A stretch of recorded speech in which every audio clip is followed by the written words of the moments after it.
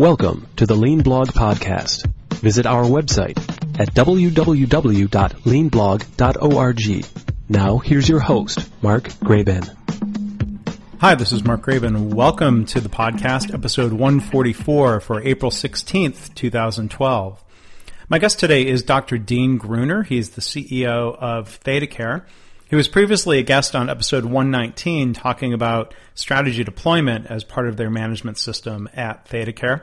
Today we're going to be talking about ACOs, or Accountable Care Organizations, and how that fits in with a lean perspective at ThedaCare related to healthcare reform happening here in the United States.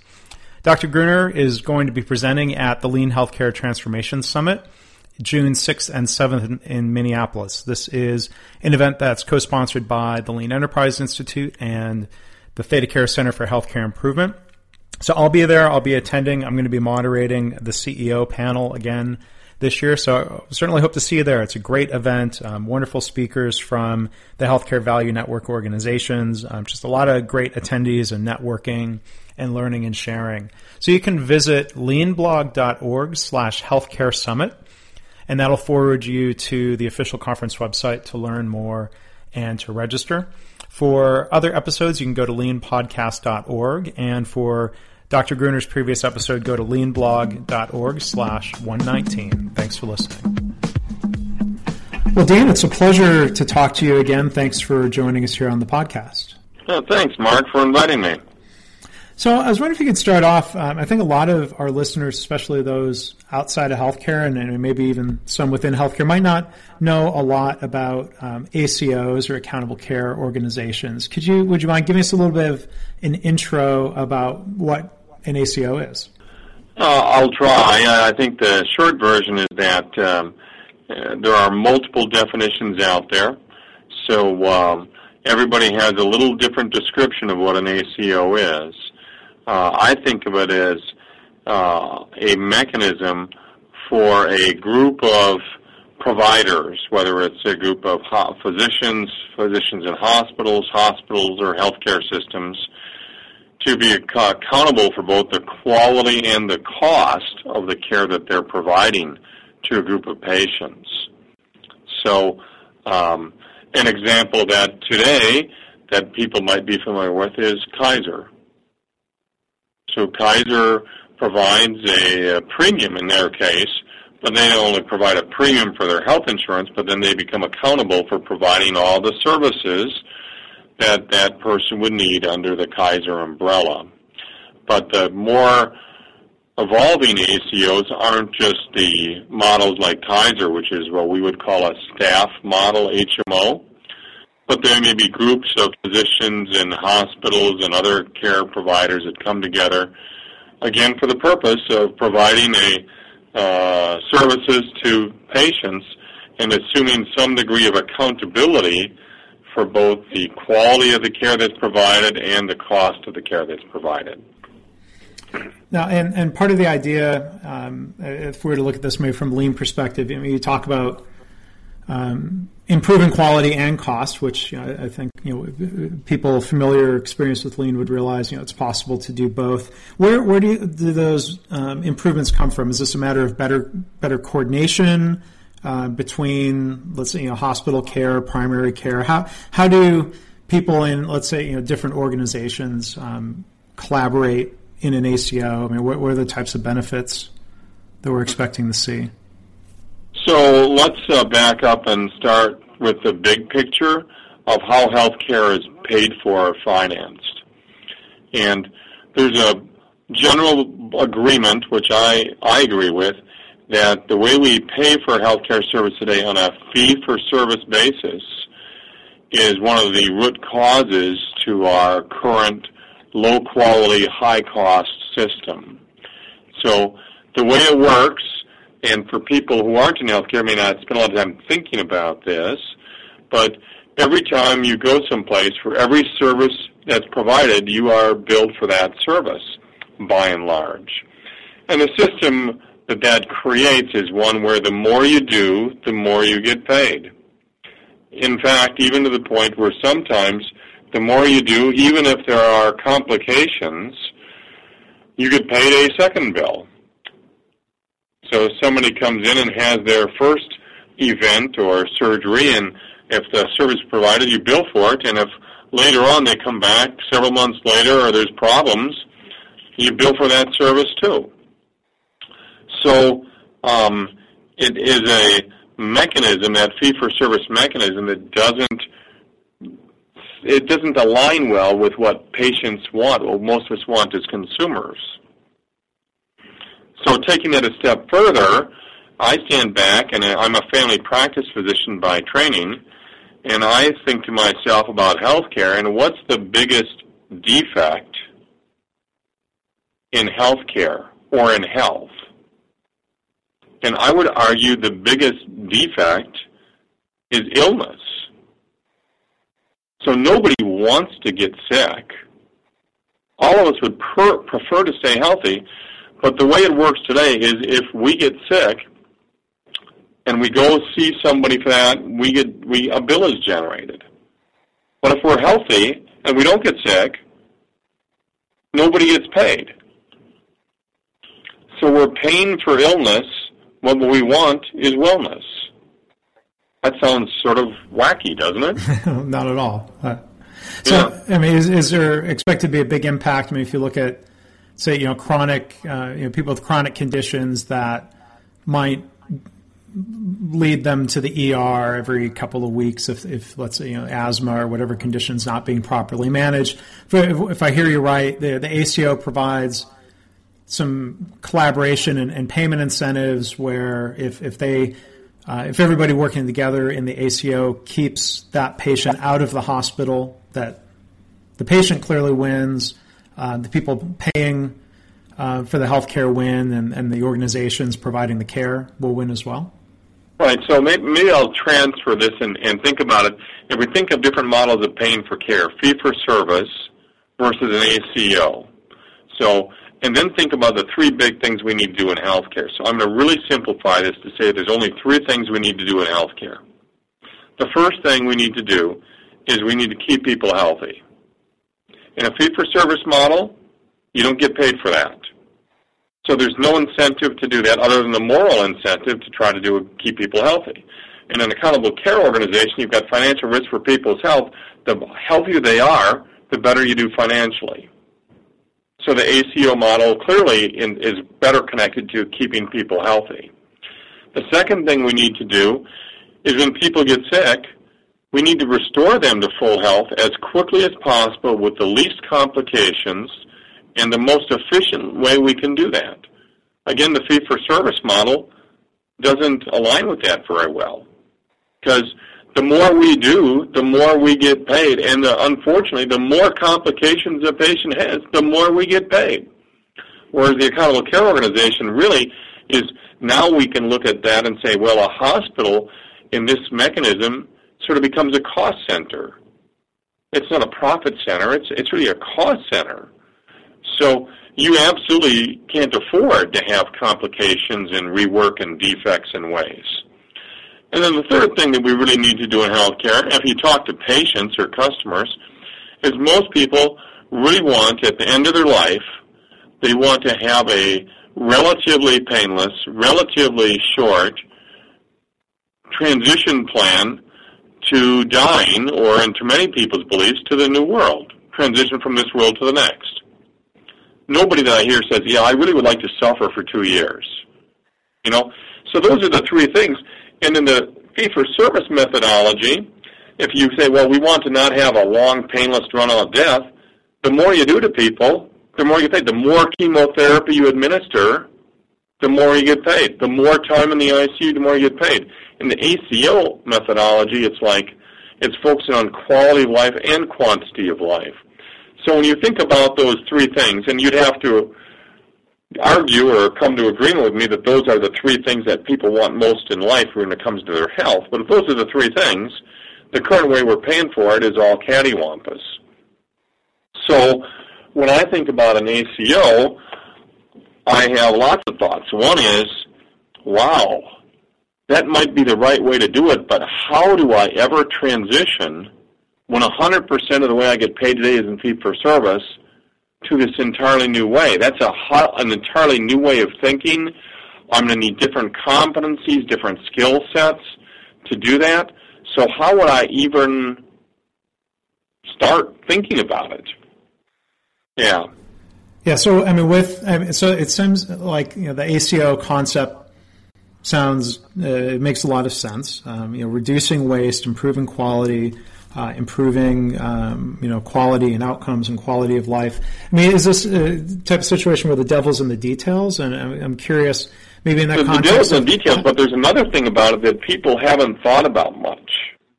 So we know that one of the principles of lean is no problem is a problem, right? How many times have we heard people say that? But putting that into a question, so what payment methodology will best surface problems and will best reveal the problems and the defects in the waste? And my answer to that is also an ACO. Because when you pay for fee-for-service, I don't think it really surfaces those problems. And you can cover them up because you're getting paid for this extra stuff. But in an ACO model, all of a sudden, when you're on the hook for the cost and the quality, they're going to stand out real quickly like, well, we can't afford to have X percent of wound infections after surgery or this or that. You're really going to be on the hook for improving that. So it's sort of a different way to think about it, but think about what payment mechanism will most surface problems. Now, if we're in our way of thinking, which some of these have been for a long time, that we don't want to surface problems, well, the last thing we want to do is get another patient complaint. We don't want to surface problems. Then we're going to have an incredibly hard time shifting to an ACO or trialing it. But if we're in the mindset that we've learned enough about lean to say, hey, this is a good thing to surface problems, then that's yet another reason why an ACO is a good thing to consider. I mean, some of this is maybe an extension of the idea of the federal government and other payers not paying for the quote-unquote never events, such as hospital-acquired infections, falls, things like that. Correct. It's somewhat of an extension to that. It's taking it from a single case specific to generalizing it to patient population. Yep. Yeah, and so can you talk a little bit about your decision, ThedaCare's decision to participate in an ACO? I mean, this is still, is it fair to say, a small number of organizations that are piloting this approach? Well, there are 32 that are pilots with Medicare. So there's like 6,000 hospitals. I'm guessing that amounts to maybe, let's use round numbers, 1,000 healthcare systems. So we're one of the 3%. But I should qualify this. This was not ThedaCare. This was ThedaCare and Bill and Health with our physician partners. This was not a ThedaCare only decision. This is with our physician partners collectively deciding that this was a good thing to do. Now, why we chose to do this was a couple of things that made it easier for us. One is the way this is set up, the Pioneer ACO is set up, is that there's a national trend of increased healthcare expenditures for Medicare. And for us to be successful, we have to have our rate of increase less than the national average. And our logic for this is that historically we've been less than the national average. And secondly, if 3% of the organizations in the country are trying to work harder than the other 97% to improve quality and reduce costs, and the other 97% are in a fee-for-service mindset, sort of just conceptually it would make sense that we have a pretty good chance of bringing our cost increase, our trend, less than the national average, because we're working on it and they aren't. The other part that made it pretty easy for us was that Medicare really, really wants people to be willing to be pioneers. So they actually crafted something that if we're unhappy, that with 60-day notice we could drop out. So the risk to us of having something unexpected happen that would cost us millions of dollars, we think is fairly small. But in the event that happens, we haven't signed our life away for like 5 years. we could walk away with a 60-day letter, and we could be out of the program. So those two things made it pretty tolerable for us. And we say the pilot is with Medicare, so Medicare will be paying under this ACO model. Private insurers will still be paying. You're still getting paid on a fee-for-service basis, somewhat in parallel with the ACO model. Right. So what that means is we're piloting with 20% of our revenue. So, we don't want to try an experiment. We wouldn't be much of an experiment to do that with every payer we had, right? That wouldn't be an experiment. That would be just a huge change. So this is 20%. So we want to pilot this with 20% and sort of see what happens. Learn from that.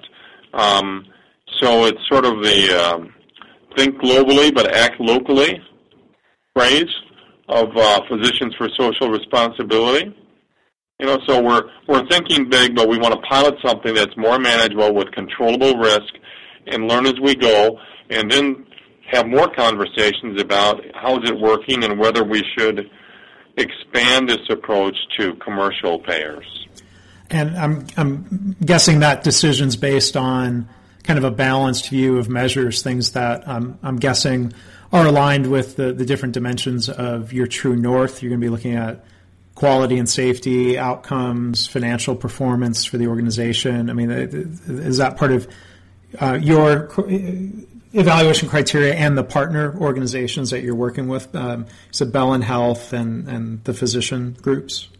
It will be. It'll also be trying to get a sense for if we were to convert not just 20% of our business, but say shifts so that more than half of our business, our revenue, came under this payment model, what would be required? I'm sure it's a different set of skills and competencies than what we have today in a fee-for-service world. So how would that work? What would be required? So we're sort of trying to open up the work on this to try to figure that out. So we don't have a clue whether that transition cost of going from currently getting paid to this way for all our business, is that how big of a deal is that? And what we don't want to do is do that all at once, because that sort of feels like we're betting the company on our ability to manage effectively in this new world. But, we may not be able to, so we want to learn as we go. And so one other thing I'm curious about, with the great things ThedaCare has done with Lean and TPS under the ThedaCare improvement system, how do you see that being complementary or supporting that transition to ACO? You've mentioned a lot of things in context of ACO that are familiar. Lean terminology, of course, reducing defects, improving quality, providing better value. How do you see that? How do you anticipate or see that fitting together for you? Well, again, staying at a higher level conceptually, if we're in a fee-for-service world, you get paid more to do, so the race is to see how can you do more things to people. So that's the way it is. It's fee for volume is what it is. And the ACO is fee for value. So when you're not focused on volume, you're focused on value. The key thing you have to be able to do is probably be able to increase the value of what you're providing to the customer. So now it's all about improvement. No matter where you start, no matter what community you're in, it's about can you improve at a more rapid rate than you did last year? And in our mindset, that is the essence of Lean, is creating an improvement organization that can learn and improve more rapidly this year than last year. And, oh, by the way, it would be probably a good thing if you could improve or learn more rapidly than your competition. So it's all about improvement and learning. And it seems like, from what you describe of, starting with a pilot, it sounds like, there's some strong hypotheses about how this is going to work, but being open to learning and being adaptive, it seems like the experience that you and the other ThedaCare leaders have with that mindset is going to serve you well through that ACO experimentation evaluation process, right? Well, we hope so, and we do have some past experience with that. So we owned our own health plan, our own HMO, from 1987 to 2004. So although that's been 8 years since we sold that health plan, it was a big enough part of our business that we remember what that was like. Depending on your perspective, you can call that the good old days, or you can say that was the worst days of my life. But we do have some of that experience, so it helps us to say, well, in a way this is sort of like going back to the health plan days, but it is different. So it does help us sort of get comfortable with taking that risk, though. Sure. Well, great. So, Dean, you're going to be talking about this as one of the sessions at the Lean Healthcare Transformation Summit, June 6th and 7th in Minneapolis. Is there anything else that you want to share, kind of previewing what you're going to say or what you expect from that time? Well, just that this was a fairly spontaneous conversation that you asked me to have. I have not prepared a single slide yet. So, having you ask me a lot of questions is going to help me sort of think through some of the things that I want to share at that. But I can assure people that whatever I share in June 6th and 7th will be fresh, because it won't be based on some slides that I was talking off today. Well, and it sounds like this is rapidly evolving, so the difference between April and June, there'll be more learning, more progress, new thoughts. So. Oh, sure. I mean, 2 months in healthcare is now an eternity, it seems. Yeah. Well, Dean, thanks for giving a preview of the talk for those who are going to be able to attend the summit, and for those who won't be able to go, thanks for giving a good introduction to ACOs and what you are working on there at ThedaCare. So thanks again for sharing that with us today. You bet. You're welcome, Mark, and have a great day. Thanks. You too. Thanks for listening. This has been the Lean Blog Podcast. For Lean news and commentary updated daily, visit www.leanblog.org. If you have any questions or comments about this podcast, email Mark at leanpodcast@gmail.com.